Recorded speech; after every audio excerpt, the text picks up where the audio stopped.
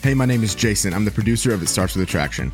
I wanted to let you know that we have a brand new website solely dedicated to working on your pies. Introducing itstartswithattraction.com. You can listen to every episode, learn about the pies, and sign up for our weekly newsletter. Go to itstartswithattraction.com. It starts with attraction, one word, itstartswithattraction.com to get signed up today. This week on It Starts With Attraction. You've probably heard this word floating around in society called imposter syndrome. I guess that's actually a phrase, not a word, but you get the idea. And it's this idea that you are a fraud, or you feel like you are a fraud and you're going to be found out. Well, this has been so popular in media and in people talking about it that I wanted to have an expert come on and explain to us what is imposter syndrome, and if we have it, what can we do to overcome it? What can we do to actually stop feeling like we're an imposter and own our worth and our value? Today I have Dr. Tara Halliday, who is an expert in imposter syndrome and has a #1 best-selling book on Amazon called Unmasking: The Coach's Guide to Imposter Syndrome, which she wrote to help people who are working with others, such as managers or bosses at work, or coaches or counselors, or any type of helping professional who may be working with someone who is going through imposter syndrome, and how to help them break free from that. Imposter syndrome is an incredibly common phenomenon in high-pressure situations, and especially among high achievers. But this isn't for people who are just in the workplace. This can also be for the mom, the dad, the person in a relationship that feels like they are not good enough. So today we're going to talk about how to overcome that so you can own your true worth. Let's dive in. There's a process to falling in love, and it starts with attraction. Join Kimberly Beam Holmes and her special guest as they discuss how to become the most attractive you can be, physically, intellectually, emotionally, and spiritually, or as we refer to it, working on your pies. We'll teach you how to have better relationships and become more attractive to others, and maybe more importantly, to yourself. It starts with attraction, and it starts now.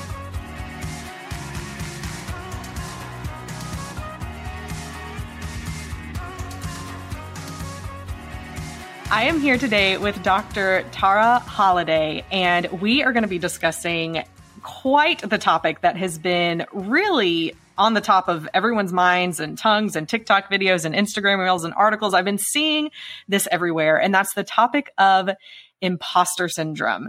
And she has actually written a book about it, done work in it, and so excited to have this conversation about what imposter syndrome is and what we can do about it if this is something we're dealing with on a day-to-day basis. Thank you so much for joining me today, Dr. Halliday.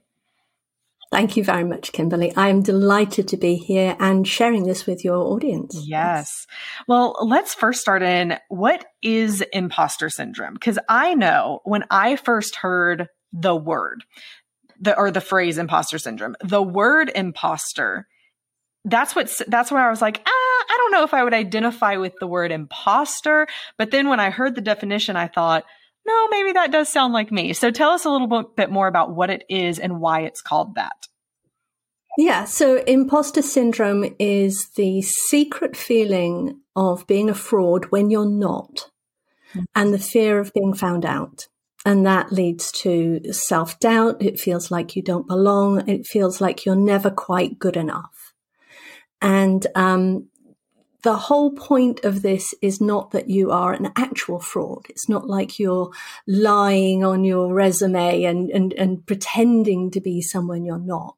It's more like you feel like your success and what you do and what you've achieved isn't really your own. Maybe it was luck or good timing or just somebody else, not down to you. So it's kind of the disconnect with your greatness, I suppose, your talent and your abilities. I believe I have felt this way and probably still feel this way in several areas, but specifically the situation in my life that comes to mind is when I became the CEO of the company I'm CEO of now, which is called Marriage Helper. It was previously run, and the previous CEO was my father.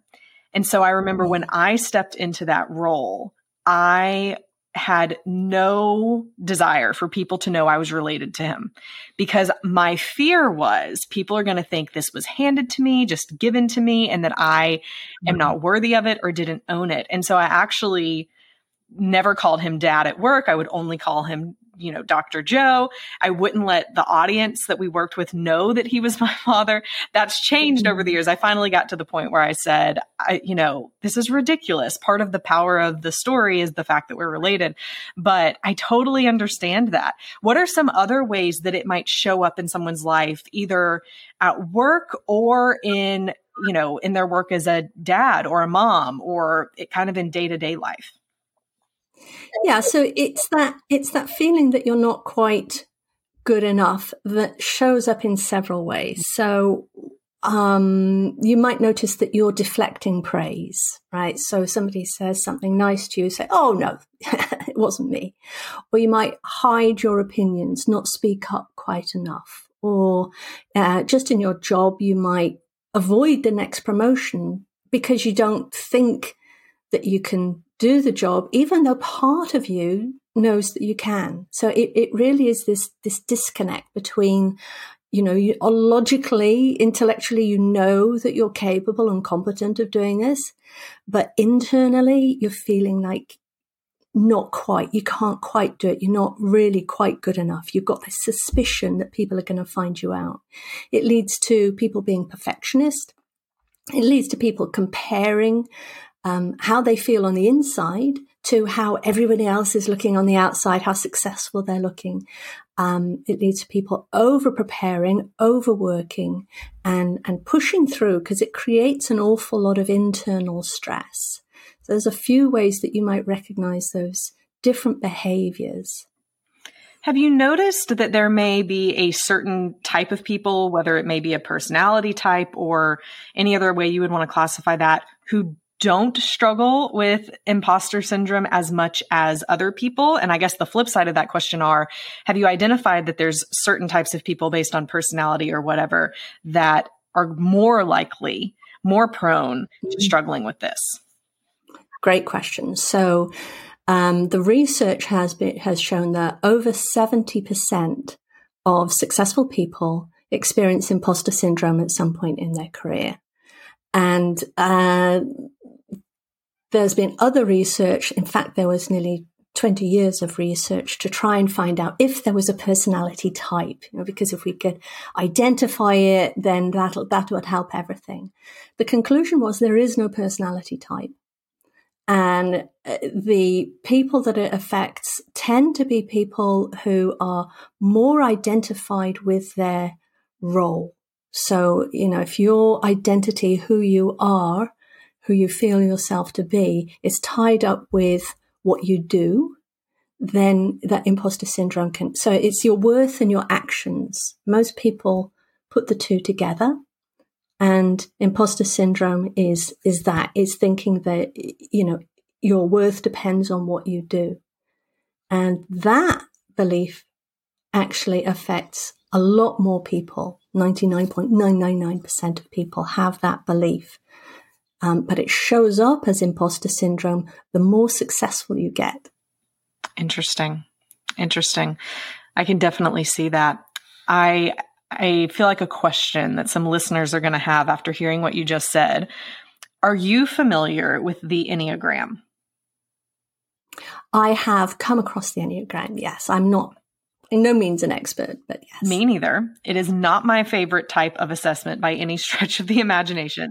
However, but there are lots of people who, they are married to this Enneagram. They love it and they view everything through it. And there's one type of it that's called the achiever. And in that type, it's this, this role or this person who they already feel like what you just said, that their worth is tied to their actions. So they need to always be performing or achieving in order to feel like they have self-worth. So clearly, like you and I don't really know that much about the Enneagram. So I'm going to ask one question, but then I really want to know the answer to another question. So one question would be, so do you see that this is not just true for people who would be a quote unquote type 3 on the Enneagram? I'm going to assume your answer to that's going to be absolutely, this can apply to any person. Yeah.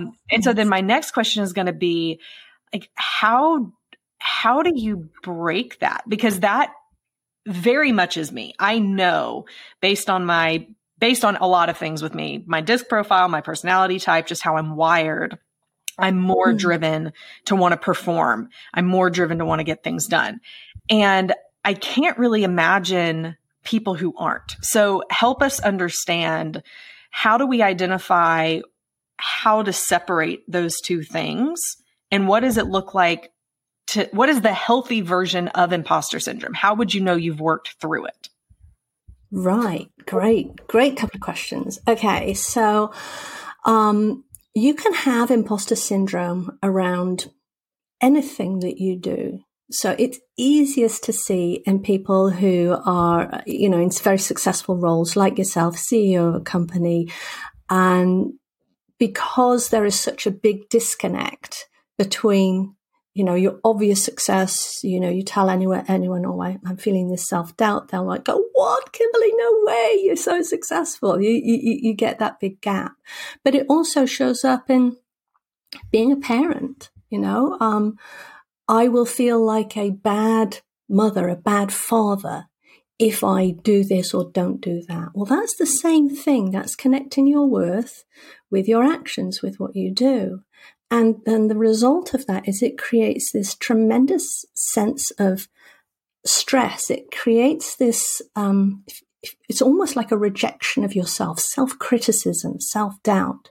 So the flip side of that is when you let go of that, when you change that belief, which it's what it is, a belief between your worth and your actions, then you experience this deep level of self-acceptance, which means that you'll forgive yourself for making mistakes, which means that you're not going to lose sleep and you're not going to lose stress about things that you can't control. It means that when people are emotionally reactive around you, you don't react back. You act with kindness and compassion because you automatically extend that self-acceptance to accepting other people as well. So the way it feels is light, calm, energized, peaceful, and a really deep sense that you belong. I'm taking notes as you're saying all this and just thinking through it. It really seems like there's a huge part of this which is aligned with getting a little bit more introspective and understanding so one of the things I wrote down that you just said is there's a rejection or self-criticism and doubt, right? Those are some of the symptoms someone could feel. It can lead to perfectionism. It can lead to all of that. So is there a point where someone needs to create space and carve out time in their life to actually reflect on, why am I such a perfectionist? Why do I doubt myself so much? Is that what can lead to the healing that allows them to break free from this and not have to stay stuck in this cycle? Or what is it? I mean, how do people break free from this in order to get those items that you mentioned? Yeah. So it really is changing a belief that your worth and your actions are the same. And that is, to change a belief, belief is just your model of the world. It's like how your brain is interpreting the world. So there's processes that you can do to change that belief. And this is the work that I do with my clients, is to change that underlying belief. So you don't really need to look for the cause. So if I can go a little bit more in detail here, where imposter syndrome develops in people is actually as a very young child, this belief in our worth being conditional. So between the ages of 0 and 18 months old, children don't have a sense of separation of themselves. Their bodies are learning to separate their physical body from their physical surroundings, and are learning to identify themselves. By the time they get between 18 months and 3 years old, they recognize that there is a separation, that they are a separate being, a separate person. Now, up to 18 months old, their worth, right? Although they can't even think of it like that, but their worth and their actions, they are the same. You do something good, you're a good girl. You do something bad, you're a bad girl. That's kind of the very, very childlike way. And the vast majority of people don't get taught the separation of those at the same time that they learn they're a separate person. So this is where it all comes from. And that is a belief. It's a way of interpreting the world that effectively never got taught in the vast majority of people. And this is why it's so pervasive. So we're not going back to the childhood and saying, oh, well, I had this or I didn't have that. It really isn't dependent on circumstance. You can see it's not dependent on personality, because this is all over the world. And there's no blame, right? We weren't taught that separation because our parents weren't taught that separation, because their parents couldn't teach them because they didn't know. It's a whole society thing. And as we're learning more and more about the brain through the study of the brain and neuroscience, we're finding things like this are coming up. We're actually uncovering them for the first time. And so there are people who are developing processes, ways to change these beliefs. And that's the core of what you do. Is there to change? Is there a way that has started to be identified or studied as to how parenting tactics can change so that parents can have a better separation or differentiation between action and worth in how they respond to their kids? There are some things on a very basic level, right? And just as simple as don't use bad girl, bad boy. Mm-hmm. Don't use good girl, good boy in reaction to your child's actions, right? And rather than stand as a judge of anything, right? Praise or disapproval will still teach the same thing. More engage, that's lovely. What do you think? Did you enjoy that? Hey, you did well on your test. Great. Did you have fun in the class? Did you learn? What did you learn? So there are ways that you can get a child to really feel that there's that separation between their actions and their worth. Unfortunately, because we're the parents, vast majority of parents already have that belief in themselves. It's just going to blurt out, right? They'll have some bad grades and there'll be a disappointed face. And that teaches the same thing. And so for parents, it's probably the most essential thing is for them to address it in as much as they can in themselves first. And then what they'll be teaching their children will be very congruent. It'll be exactly what, there won't be any discrepancy between what they say to do and how they're responding. Yeah. It's tricky to do. Yeah, I mean, absolutely. Because part of that's going to have to start with the way we talk to ourselves differently. And when we don't achieve what we wanted to, or success doesn't look the way we thought, it has to stop being, well, I'm a failure, or I could have done better, or, all of that. And instead replace that self-talk with something more positive. That's exactly it. This is where the self-acceptance comes in. And if you as a parent have this deep level of self-acceptance, you will be modeling that for your child. And that's going to be the greatest gift you could give them. Yeah. Mm-hmm. Let's talk a little bit about how imposter syndrome affects the brain. Right. Okay. So what happens It's more that it starts in the brain. So there is a belief, my worth depends on what I do, my worth is conditional. And it means that any time I feel like my worth is being challenged, it gets flagged up in the brain. So there's a little part of the structure in the brain called the amygdala, which is basically looking out for danger, right? So it gets information from the senses first, and it identifies there's a tiger in the room, there's a snake in the grass. It's a very primal response to danger. And when it detects the danger, then it triggers the whole nervous system into fight or flight or freeze, which is basically to help you survive, right? The brain is supposed to do that. It's designed to do that.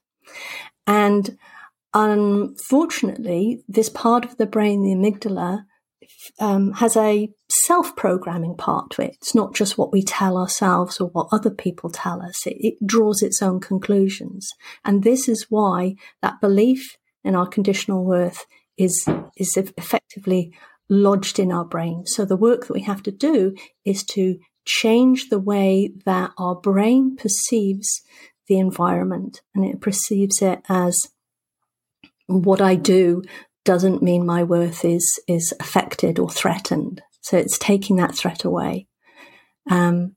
The brain has this model because it's trying to predict the next few minutes. The brain is a predictive organ. The better model it has of the world, the more it can predict that the next few minutes you're going to stay safe. So it's a whole design, if you like, to keep it alive, keep you alive.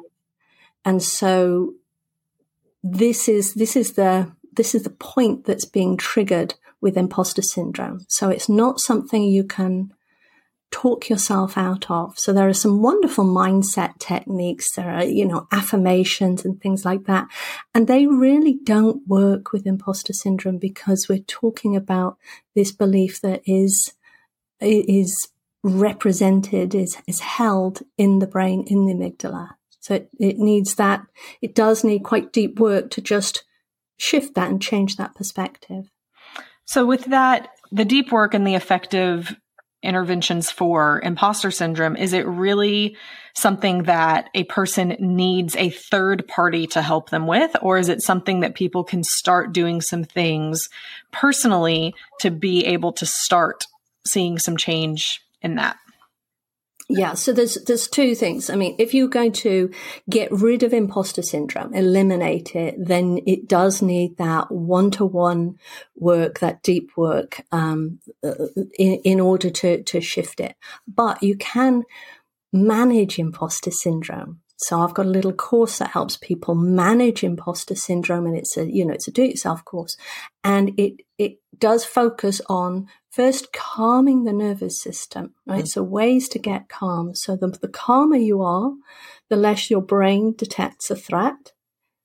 So if you're not reactive, if you like, and the less reactive you are, the more you can stay in a situation where you can be calmer and in control of things. So it starts with getting calm, and then there are techniques that you can do to just gradually shift those behaviors of perfectionism, etc., that we were talking about earlier.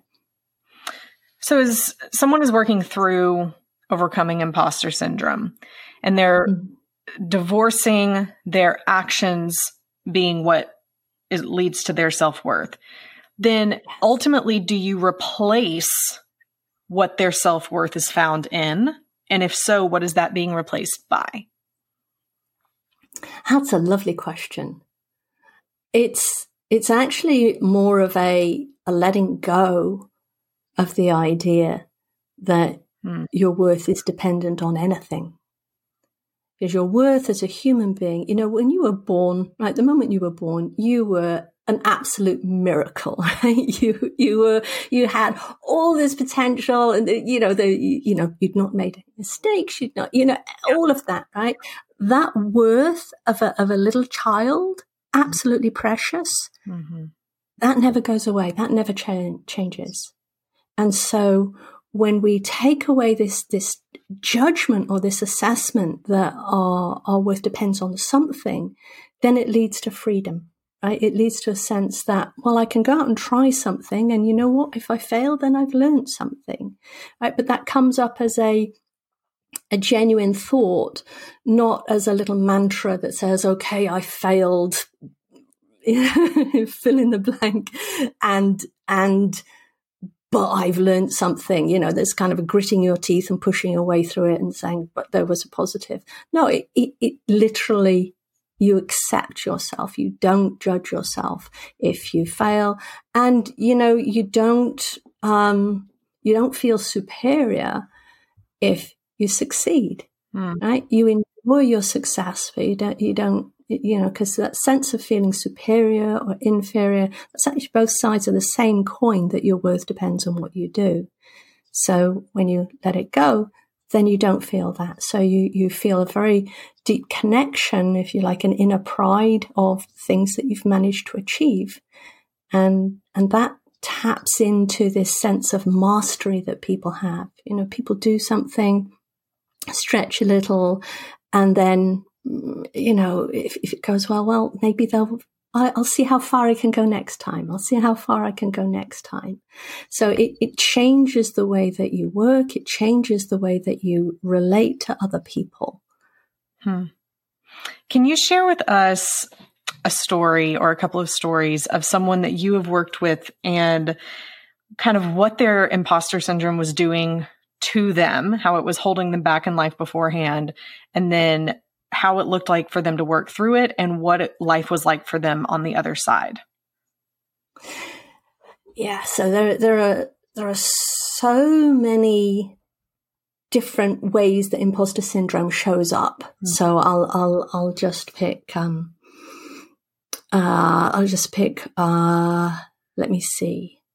So Daniel, right? He's in my book. He's a lawyer, an attorney, and he started off early in his career, and he did really, really well.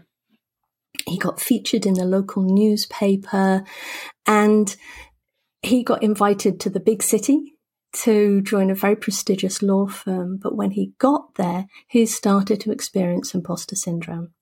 The first thing he did was he looked around at his colleagues, and they were all second and third generation lawyers and barristers. They'd have very expensive private education, been to prestigious universities, and he came from a very poor family. He went through the local state education. He went to his local university. And so he didn't feel like he belonged. So that was really the start of it. So then he decided that he really couldn't share this with anyone. So the secrecy part is also, he couldn't talk to anyone about this. He felt very isolated, and he felt like it was just him, right? It was, and he thought, it must be me. It must be my personality. And he then decided that he would try and prepare. This is the over preparing. So he would work hard and hard and hard enough. He developed this perfectionism, and he would work very, very long hours in order to feel like he'd done enough work, in order to prove to himself that he was good enough. Now, bear in mind, his boss and his colleagues thought he was brilliant, right? He was not failing in his work at all, but every day he came to work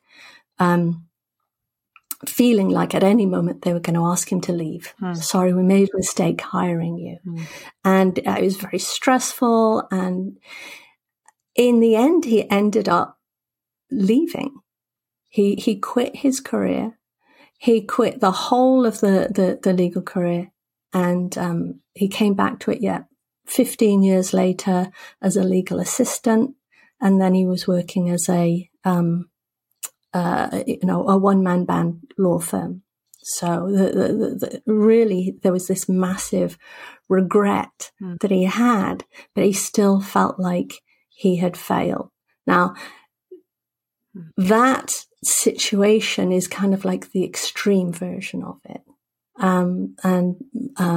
Many of my clients, they experience kind of like a smaller version of it. They have that fear that they're going to get found out and fired. They have that sense that they don't belong.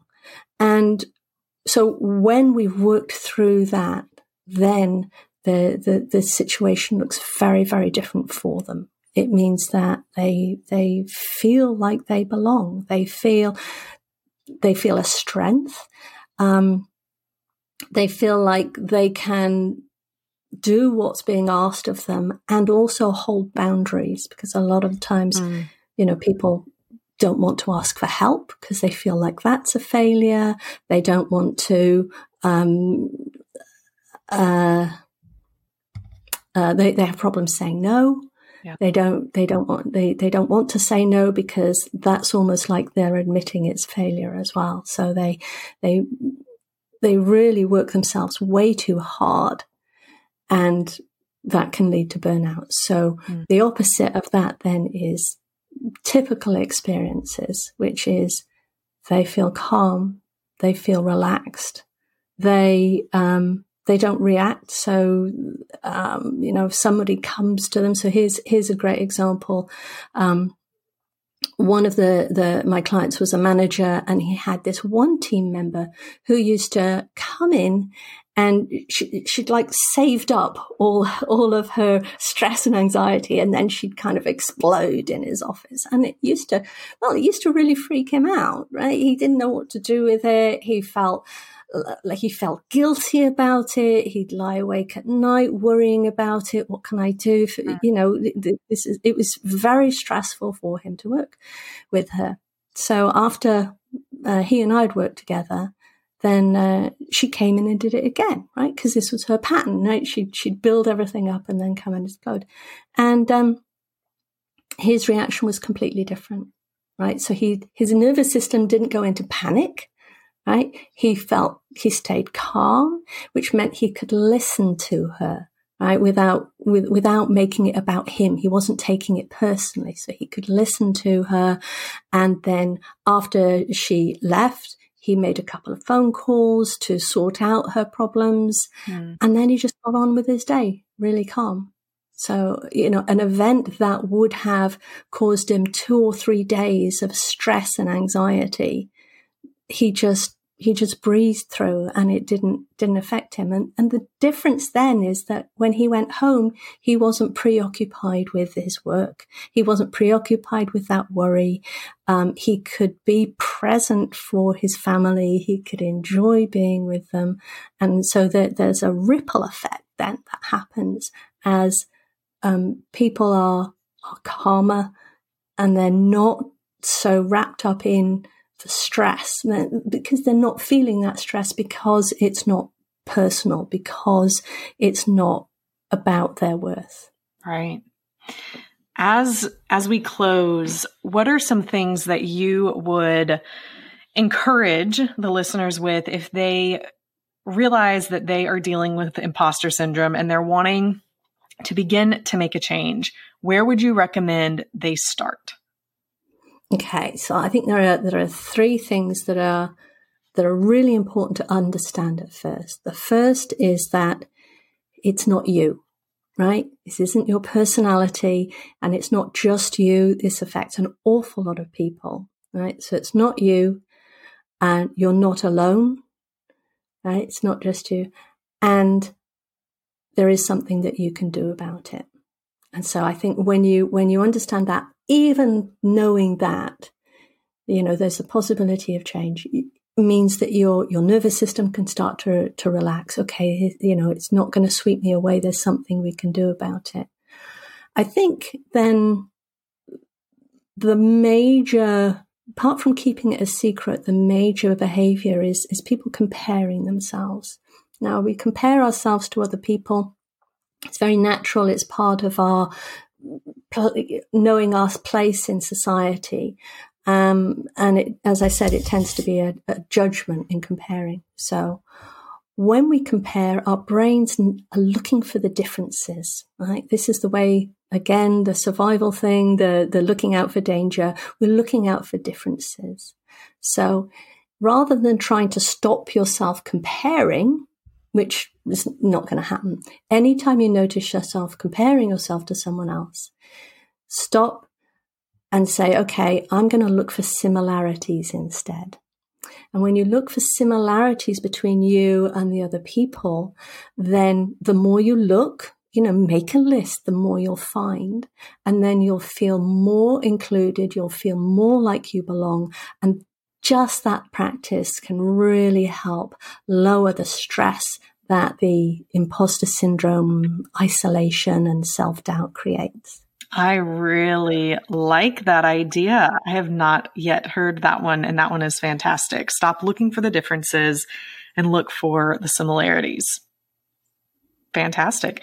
Well, you have a book. We will note it or link to it in the show notes, but it is called Unmasked, and Unmasking, The Coach's Guide to Imposter Syndrome. So this book is primarily for people who may be working with others who are in more high level jobs or performance based roles and helping them overcome imposter syndrome. Is that right? This is for people who are working in any kind of coaching role, okay. Or a counseling role, a mentoring role. You can be a careers advisor in a school, anywhere where you're working with people in an advisory role. And, it's designed to help bring a few of these perspectives in that are the easy ones to pick up. So it's not teaching people how to do the deep work, but it's giving them the ability to help. So when somebody comes and says, I have imposter syndrome, what do you do with that as a coach? Well, that's what the book's for. Yeah. So could this also be useful for parents to just be able to better work with their kids on a day-to-day basis? It could be helpful, yes. They'll have to do a little translation in their head as it applies to them. But I've seen people apply it to themselves equally as well. I mean, it's got the foundation that we've talked about here, why people develop conditional worth, what that looks like, how it shows up. And that perspective is very, very helpful in shifting this belief about your worth being dependent on what you do. Absolutely. Well, we will link to that in the show notes as well as to your website, Complete Success, and people can go there. You even have a quiz that people can take where they can figure out where they are in dealing with imposter syndrome and look at some of the other items that you have available as well. Thank you so much for your time today, Dr. Holliday, and I look forward to talking with you again at some point about other areas imposter syndrome may be affecting us. That's fabulous. Thank you, Kimberly. It was great to talk to you. So how does understanding and overcoming imposter syndrome help us to work on ourselves? How does it help us become more physically, intellectually, emotionally, and spiritually attractive? Well, I believe that many of us are constantly just running on this hamster wheel of trying to find our self-worth. And we're doing it by continuing to try and lose more weight, do more things, make more money. And we're kind of on that wheel of imposter syndrome because we're relating our actions to our worth. And so if we really want to be the healthiest and most attractive that we can be in all of the areas of our pies, of our physical, intellectual, emotional, and spiritual attraction, then realizing that our worth is not in what we do is kind of this foundational and overarching concept that can lead us to really understand that who we are is good. We are fearlessly and wonderfully made, and we don't have to do anything to earn love or worth or value. And then when we work on ourselves, all of it is coming from a place of positive feelings about ourselves and not from place of punishment. I'm doing this because I'm not good enough. And that's actually going to fuel you to be able to want to do better things for yourself, to want to implement healthier habits, and for those things to actually stick. My favorite key takeaway from this episode today is that imposter syndrome can look like perfectionism, comparison, overworking, over-preparing, deflecting praise. She talked about all of those things, but really the only way to fully be healed, so to say, or to overcome imposter syndrome is to realize that you have worth because you exist. not because of what you've done, not because of what's happened to you, not because of what you can achieve, but because you are you. You are fully loved just as you are. And when I look at the research behind self-worth, which I've done a lot of in my PhD program, we see that there are key components of self-worth. And one of those, according to the secular research, is God's love.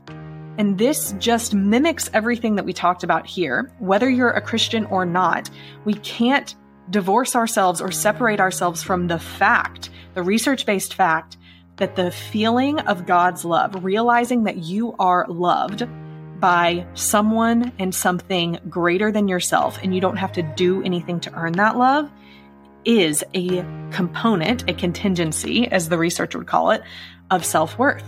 And that's the baseline of what imposter syndrome, the opposite of imposter syndrome is. Overcoming imposter syndrome looks like realizing that you are loved, and you are loved by God. That's my key takeaway. Another bonus one for you. I love what she said. Stop comparing yourself by looking at the differences. Compare yourself by looking at the similarities. That is a great way to reframe your mind, to rewire those neural pathways that your thoughts are going on in your brain that are going to make you feel worse, to ultimately rewiring to something that is going to help you see that you don't have to be jealous of others. You don't have to compare yourself in a negative way to others, but you actually have more in common with the people that you think are better than you, or maybe even more in common with the people that you have more pride or too much pride and you're looking at as being inferior than you. You have more similarities. But guess what? All of you are loved, and you don't have to work for any of it because God loves you. See you next week. Stay strong.